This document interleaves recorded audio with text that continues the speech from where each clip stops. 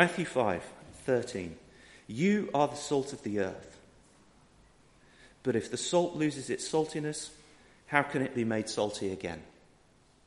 It's no longer good for anything except to be thrown out and trampled by men. You are the light of the world. A city on a hill cannot be hidden. Neither do people light a lamp and put it under a bowl. Instead, they put it on its stand, and it gives light to everyone in the house. In the same way, let your light shine before men, that they may see your good deeds and praise your Father in heaven.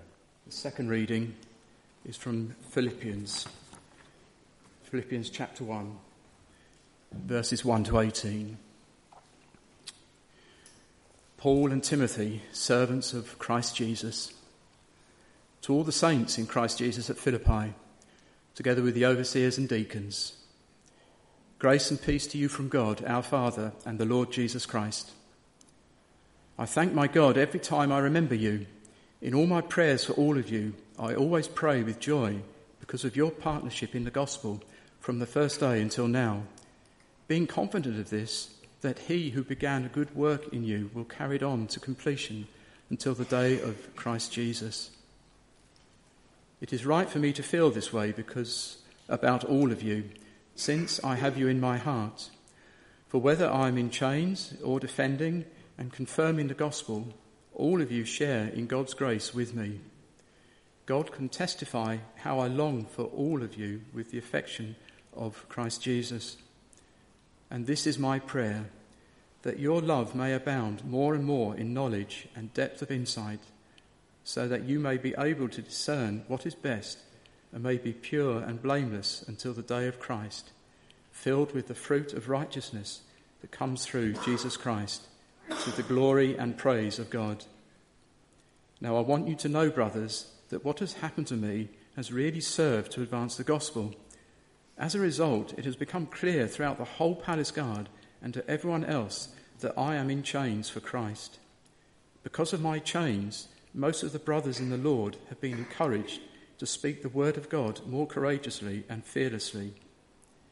It is true that some preach Christ out of envy and rivalry, but others out of goodwill. The latter do so in love, knowing that I am put here for the defence of the gospel. The former preach Christ out of selfish ambition, not sincerely, supposing that they can stir up trouble for me while I am in chains. But what does it matter? The important thing is that in every way, whether from false motives or true, Christ is preached. And because of this, I rejoice. Amen. Love in the workplace. It's what I felt led to entitle this sermon this morning. Sounds a little bit like the title of a trashy or racy novel that people want to take off the bookshelves if they know the minister's going to come and call. And that's part of the problem about trying to live as a Christian outside the home, outside the four walls of church. At home, we know we're expected to love each other. It's kind of obligatory. In church, we know that Jesus calls us to love each other. We may not do a very good job of it sometimes, but at least we are in agreement that love should be a vital ingredient in our relationships with other members of our family and with our friends in church. But love outside the family, love outside the church, loving a colleague at work, how does that sound? Sends out all kinds of strange signals, as does love in the shopping centre, love on the allotment, love in the football team. It avoids a whole wagon load of misunderstanding if love is kept at home and in the church. Mind you, even in church, it can sometimes be a bit risky. No wonder then that Paul prays for the Christian believers in Philippi that their love would abound more and more in knowledge and in depths of insight. Because if love is to extend beyond the church and beyond the family, we need to understand what love is really all about and how it works. And so wise people have rightly said that love here does not denote feelings of affection as much as a love which entails placing a high value on somebody else and which is expressed in actively seeking their benefit. So it's not about how I feel, how emotionally close I am to somebody else. It's inevitable that with some people we will feel closer to them than we will with others. But we are commanded to love everybody without discrimination, as God loves us and as we love ourselves. So clearly this idea of love has to have everything to do with how we treat other people, maybe even irrespective of how we might feel towards them. To love someone in this sense is to promote their well-being, to make time for them, to engage with them, to build them up, to assure them of their value and importance, not just in God's eyes, but in our eyes. And not just being of value and important because they can fulfill some kind of prescribed role, but as individuals in their own right. It will affect how we listen when people talk to us, what we say and how we say it when we are talking to them, and as well what we say and how we say it when we are talking about them and they're not there. Clearly that cannot and should not interfere with the roles that we occupy. At work, there are always tasks to be done and targets to be met. In a football team, there is a match to be played. In the shopping centre, there are transactions to be conducted. But whatever it is that we're doing, we are called to express an attitude of love, that kind of love, in the way that we do it. And that, of course, is far from easy. But then Jesus never, ever said it would be easy to follow him, did he? And it's especially hard when in the real world we have to take decisions that will have an adverse effect on the lives of others. The greater the degree of responsibility you hold in the workplace, or any other place for that matter where people are involved, the more sooner or later you will have to make difficult decisions that will affect other people's lives negatively. The hard decision to make someone redundant, for example. The decision whether a family's application for asylum should be accepted. The decision about whether or not to turn a blind eye when someone is doing something wrong. What do you do as someone who is called to love when you know that the decision you take actually is going to be detrimental to somebody else? Because in the real world, life is always full of hard choices and tough decisions, and sometimes there is only a range of bad options to choose from. And then temptation in those circumstances is to dehumanize the people affected, to harden your hearts against them, to regard them merely as one more set of statistics on a page, to take the decision and to blank out any consideration of the consequences that these people will have to cope with. These are the standard ways of dealing with such situations. You don't see them as people, you see them as objects, numbers, statistics, problems to be dealt with. Yet for the Christian, it may be that part of taking up the cross and following Jesus in a sinful and broken world is to carry something of the burden and pain that our decisions cause other people. So if we take the tough decision, we don't wash our hands of it, think that's done, it's dealt with, I'm going to forget about it, but actually we recognise the effect that it has on them. We might be moved to pray for them as a result. It should certainly affect how we deal with them, trying to find ways of mitigating the damage that the tough decisions will cause. We still may have to take those hard and difficult decisions, but the human cost of them will always form part of our thinking and consideration in taking that decision and in figuring out how it is implemented. You see, the call to be loving isn't, it's the easy way out for weak people. The call to be loving actually is to bear the full cost of the difficult decisions that have to be made. And it's tough. And it's for strong people. But it's for people who follow Jesus, who bore the weight of the sin and the evil and the suffering on his shoulders when he went to the cross. We don't duck out of the difficult choices, but we make them in a spirit and an attitude of love. Because sometimes the hard thing is the right thing to do. And if we have to take that kind of decision as a follower of Jesus, we will also look for the right way to do it. Thomas Aquinas said, all things that are done by us must be informed by charity. Therefore, a person with charity has a correct judgment, both in regard to things knowable and in regard to things to be done. And building on this, Stephen Fowle says in his commentary on Philippians, if we are to follow Aquinas and ultimately Paul in this, we shall have to shift our notions of love away from the overly romantic and sentimentalized versions of love so common in our current culture. Instead, he says, we should see love as a habit.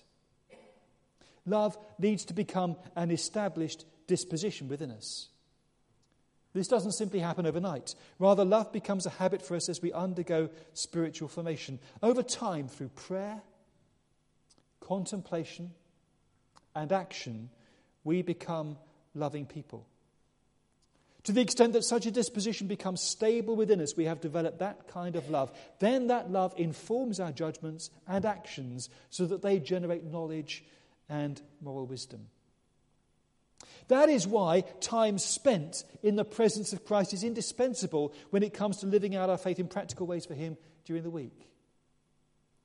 Time allowing His word to inform our hearts and our minds so that we do become like fruitful trees planted by streams of water. So that we recognize the presence of God in our situations and we find the loving, the right way of doing what we're called to do. Because the habit of acting in a loving manner needs careful cultivation. Doesn't happen automatically, doesn't happen easily. If we are to be like green trees that always bear fruit in God's service, we need to be people who take the time to place His word at the center of our hearts and minds so that He can inform and direct both what we do and how we do it. So that love leads to knowledge and moral discernment. And out of that flows action and the words that we say. It's a matter of being still and knowing that God is God. And one of the key tests of the quality of our attitude to other people has to be how we respond to them when they don't agree with us or we don't get our own way. That's why Paul goes on to talk about discerning what is best so that we can be pure and blameless until the day of Christ in verse 10. A more literal translation would be so that you can test the different options with a view to determining which is the best one, establishing what is really at stake, determining what are the overriding considerations here, and to do so in a way that does not compromise your own integrity or give unnecessary offence or difficulties to others. What is the most loving thing to do? And clearly we are talking about the wisdom of Solomon here, finding the delicate path that leads the right way through a tangle of options, what I think about them, what you think about them, and finding a way somehow for our ability to shake hands amicably and agree to disagree at the end. Yet if knowledge and discernment are really grounded in the habit of love, then that's the course of action that we are called to pursue in the workplace, at home, and in church as well. You see, I think by trying to figure out what Paul means about love outside the safety zones of home and work, I think we actually arrive at a more challenging notion of what it means to be loving at home and at church. To live a life of love has to go a lot deeper than being nice to people. Where there's a conflict of opinion, in the words of 1 Corinthians, love will not be rude or self-seeking. It will not be easily angered. It will keep no record of wrongs. Love values truth more than winning an argument or getting your own way. And love never stops trying to protect others from harm, building bridges of trust and hoping and working towards a good outcome. And we need to keep on doing this because the day of Christ is Judgment Day, the appraisal to end all appraisals, where not just our performance, but our motives, our attitudes, everything that lies behind the decisions that we've taken, all these things will be assessed in the cold light of day. And what is the criterion against which we will all have to measure up? The sole basis on which our lives will be judged will be, how have you acted in accordance with love? And if Paul's prayer is answered in our lives, so that our love does abound more and more in all knowledge and in depths of insight, so that we do discern the things that really matter, and we act with integrity and with a view to the outworking of the effect of our decisions on others, then we will be blameless up to and including that day. That was Paul's prayer for the Philippians, and as your pastor, I guess it needs to be my prayer for you as well. And indeed our prayer for each other. Because, of course, the grace to do all this ultimately comes from God. Contrary to popular belief, God does not set impossibly high targets for us with the precise intention of making sure that we all fail. He does resource us to live the kind of lifestyle he calls us to live, so that by his grace, through his word, through his presence with us and the anointing of the Spirit, we can end up being filled with the fruit of righteousness that comes through Jesus Christ to the glory and praise of God. God enables what he requires through Christ as we draw on the resources of his grace. And I'm aware that perhaps some of you are feeling a bit uncomfortable this morning. You're rummaging through your life, looking for the fruit of righteousness, trying to find perhaps a few scraps of love or moral understanding or integrity, and not finding much.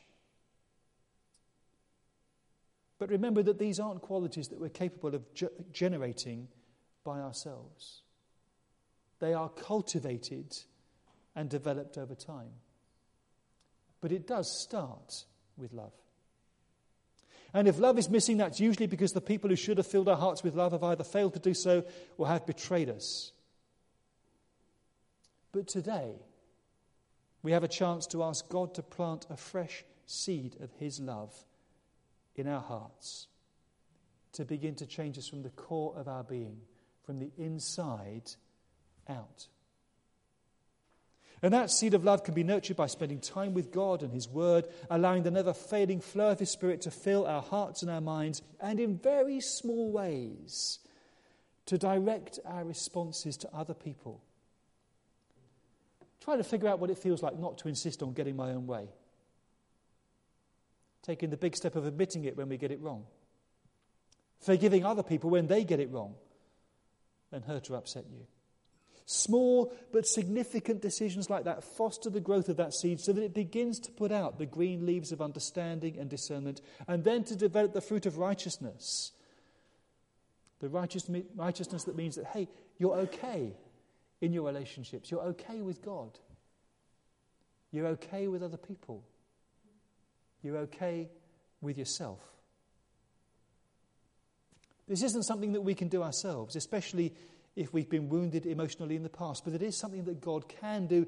It is something that God wants to do. And it is something that God will do if you allow him gently to take charge of your heart and your mind and your life. Because from the core of your being outwards, by his Holy Spirit, he will cultivate that seed of love and allow it to grow and to develop the knowledge and understanding that you need to bear the fruit of righteousness. God, for his part, is more than willing and more than able to do this. It's a messy world out there. We all know that. But God wants to equip you with what you need to live for him in a way that's right in his eyes and with others in it. Starts with allowing God to plant his seed within our hearts and minds, and our part in allowing it to grow. It starts this morning with our saying yes to God. Into my heart. Into my heart. Come into my heart, Lord Jesus. Come in today. Come in to stay. Come into my heart, Lord Jesus.